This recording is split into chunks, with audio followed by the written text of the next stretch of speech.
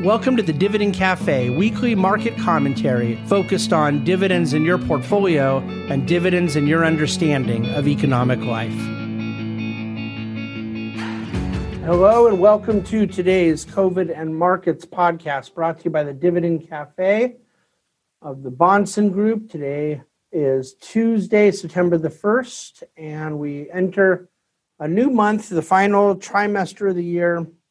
In a remarkably different country in a lot of ways than we entered the last trimester. You remember when we came into the month of May, we were still really at kind of peak levels, maybe a little bit off of peak levels in terms of COVID infections and hospitalizations and daily mortalities. Throughout the month of April had been, utterly disastrous.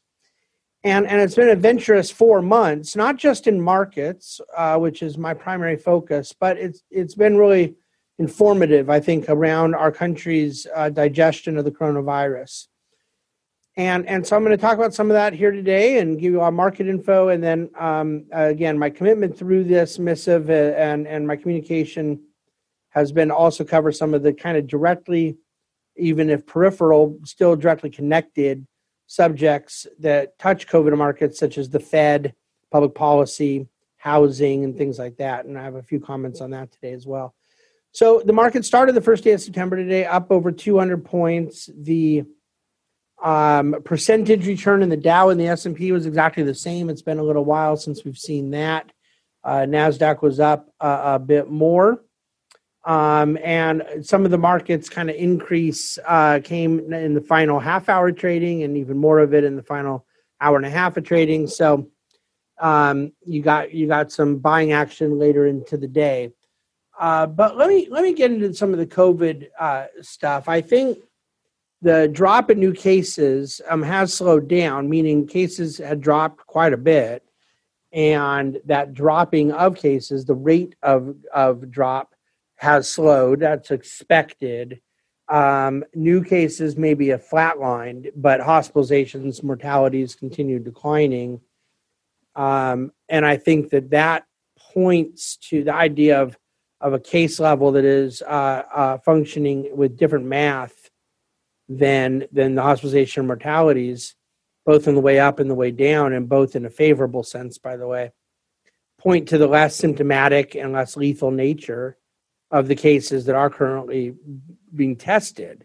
There is growing, discussion about the testing itself, how many false positives are out there, how many barely positive, meaning very low symptomatic and low risk of transmission. But, I'm perfectly comfortable saying that we don't fully know on all those fronts. I do think that stuff becomes a little bit less intense once you accept the premise that I've accepted for some time now, that severity of sickness, hospitalization, resource utilization, equipment utilization, and of course, the ultimate tragedy of the loss of human life has to be the things that drive us here. So therefore, debating in the weeds about the cases and some of those things is a little less, I guess, relevant. But I do think it's interesting as we look at the American dynamic this summer and how you had a big increase of cases in some of those states, a lot of the forecast for just skyrocketing mortalities and things that did not happen, that now an increase in Europe in cases has followed pretty much along the same percentage lines. And there hasn't been a lot of talk about it, and I guess there's different reasons that could be. I'm not sure, but there are some that are predicting this. At least they're not so much predicting, but they're confused by why there's such a low mortality metric out of the European countries, as they've experienced now a late summer increase.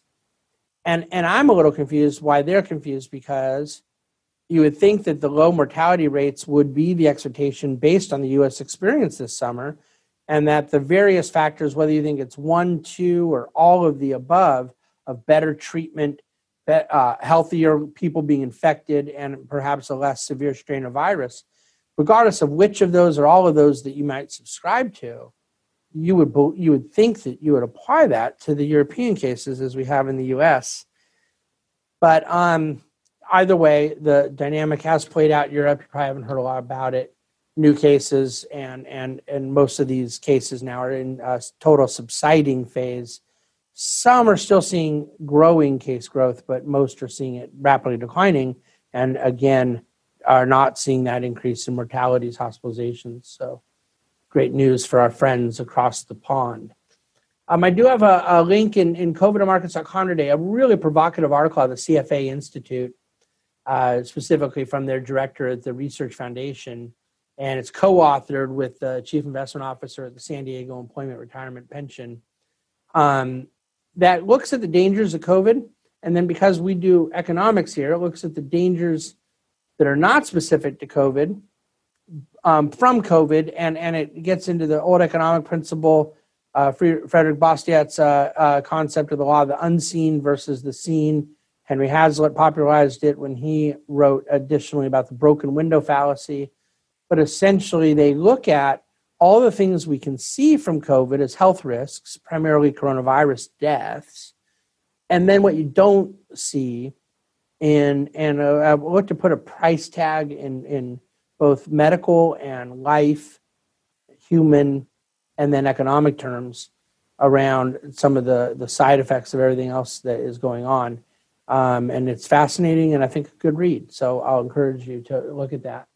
But by way of chart action, you can see the ongoing trend line for new cases rapidly dropping, the trend line for new deaths dropping, and then, of course, the trend line for hospitalizations has been dropping for some time. Positive rates are right now down around the 5% range or so. And so that's just really, really encouraging. And yesterday was the first time that we got a number into the fours in the positivity rate. And then let me see here. As we're doing this, I'll give you, well, something's off in the numbers being published because they are right now publishing that we have 18,000 tests done today and 41,000 positives out of 18,000 tests. So let's just hope that Johns Hopkins has not got accurate information right now. But anyways, in terms of a few other quick issues on the data, as I mentioned, 4.4% positivity rate yesterday being the lowest we've seen. And I did put a chart up just as far as where that most rapid decline in cases has taken place. And you'll see those hotspot states in the summer and just that we've called the fact states. And right now, the 13% week-over-week decline in Texas, the 13% week-over-week decline in California, 23% Florida. It's just something to behold. So covidamarkets.com for that information. On the market front, quickly, you really, really have to look to the equal weight S&P 500 index right now for a good indicator on the breadth in the market and whether or not there's a declining reliance on big tech in market leadership. The even weight S&P 500 is not back to its highs. However, it has moved up dramatically, which is good news. It's showing a more democratized leadership in the market. It had hit a higher level in June and then had dropped from there, even as the overall market was going higher around the strength of big tech. And then it spent the month of August kind of regaining back to where its June level was. And so from here, I think to really get an idea about the health of the broader market, the even weight S&P is a great little metric to do so with. The dollar today dropped to a 2-year low. Again, adding to that thesis on a lot of the reflation, export, multinational names. As far as those cyclical signals pointing to continued economic improvement, a resurgence of economic activity, the copper prices are also now at over a 1-year high and looking to continue going. And you just simply could not have. I mean, the weak dollar, by the way, is somewhat to blame or credit, depending on your view, for this reflation that we're seeing. But it could not be happening to this magnitude without some pro-cyclical conditions and backdrop. The 2-year, 10-year Treasury curve has widened out a bit. It's still kind of in the middle of the range. And so I would just continue to look at those metrics to get an idea for whether or not that risk-on environment is there and what it will mean to some of the non-participating sectors, the REITs, the financials, the MLPs. As those yield spreads, the yield curve widens, I think that bodes well for those other sectors, and it's held them back in the meantime. But some of the most important stuff I have in COVID markets today is related to the housing market, related to the unbelievable price appreciation percentage in the lowest tier of the market, lowest priced homes, therefore lowest income owners, and how significant their price appreciation has been, speaking to right now a perfect storm of awfulness for affordability for people that are both in lower wage segments, therefore probably more impacted by the COVID dynamic, and yet have more expensive barrier to entry in the housing market. And I make an offer to send you a report from Edward Pinto, runs the Housing Center, American Enterprise Institute, one of the great housing research analysts of the country. I read him religiously every day, and just have to say a new report I'm happy to send is really staggering, where he basically shows how mortgage rates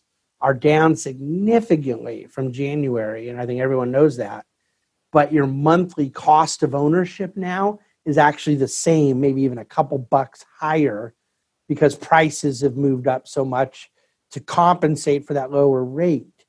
And it just perfectly and mathematically and symmetrically reinforces how tied to interest rates housing prices are. And I think that we have to be extremely cautious about that. This is as textbook a definition of a seller's market in residential real estate that we've seen in 15 years. And then in terms of the Fed, a couple comments there.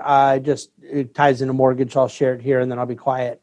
But over $1 trillion, $1 trillion with a T, of mortgage bonds have been bought since March.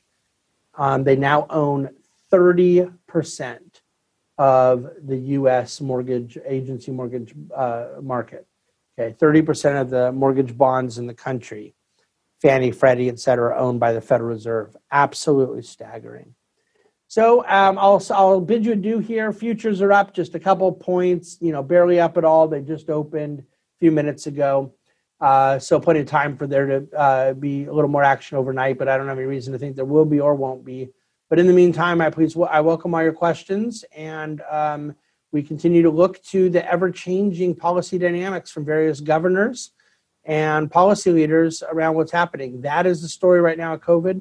The story of COVID is not about health-related issues in the United States. It's all about what the policy response is and will be from those who are in charge. And we will continue monitoring as closely as we can to give you the best information we can here at COVID and Markets. Thank you for listening. The Bahnsen Group is a group of investment professionals registered with Hightower Securities, LLC, member FINRA and SIPC, and with Hightower Advisors, LLC, a registered investment advisor with the SEC. Securities are offered through Hightower Securities, LLC. Advisory services are offered through Hightower Advisors, LLC. This is not an offer to buy or sell securities. No investment process is free of risk. There is no guarantee that the investment process or investment opportunities referenced herein will be profitable. Past performance is not indicative of current or future performance and is not a guarantee. The investment opportunities referenced herein may not be suitable for all investors. All data and information referenced herein are from sources believed to be reliable. Any opinions, news, research, analyses, prices, or other information contained in this research is provided as general market commentary and does not constitute investment advice. The Bahnsen Group and Hightower shall not in any way be liable for claims and make no expressed or implied representations or warranties as to the accuracy or completeness of the data and other information, or for statements or errors contained in or omissions from the obtained data and information referenced herein. The data and information are provided as of the date referenced. Such data and information are subject to change without notice. This document was created for informational purposes only. The opinions expressed are solely those of the Bahnsen Group and do not represent those of Hightower Advisors, LLC, or any of its affiliates. Hightower Advisors do not provide tax or legal advice. This material was not intended or written to be used or presented to any entity as tax advice or tax information. Tax laws vary based on the client's individual circumstances and can change at any time without notice. Clients are urged to consult their tax or legal advisor for any related questions.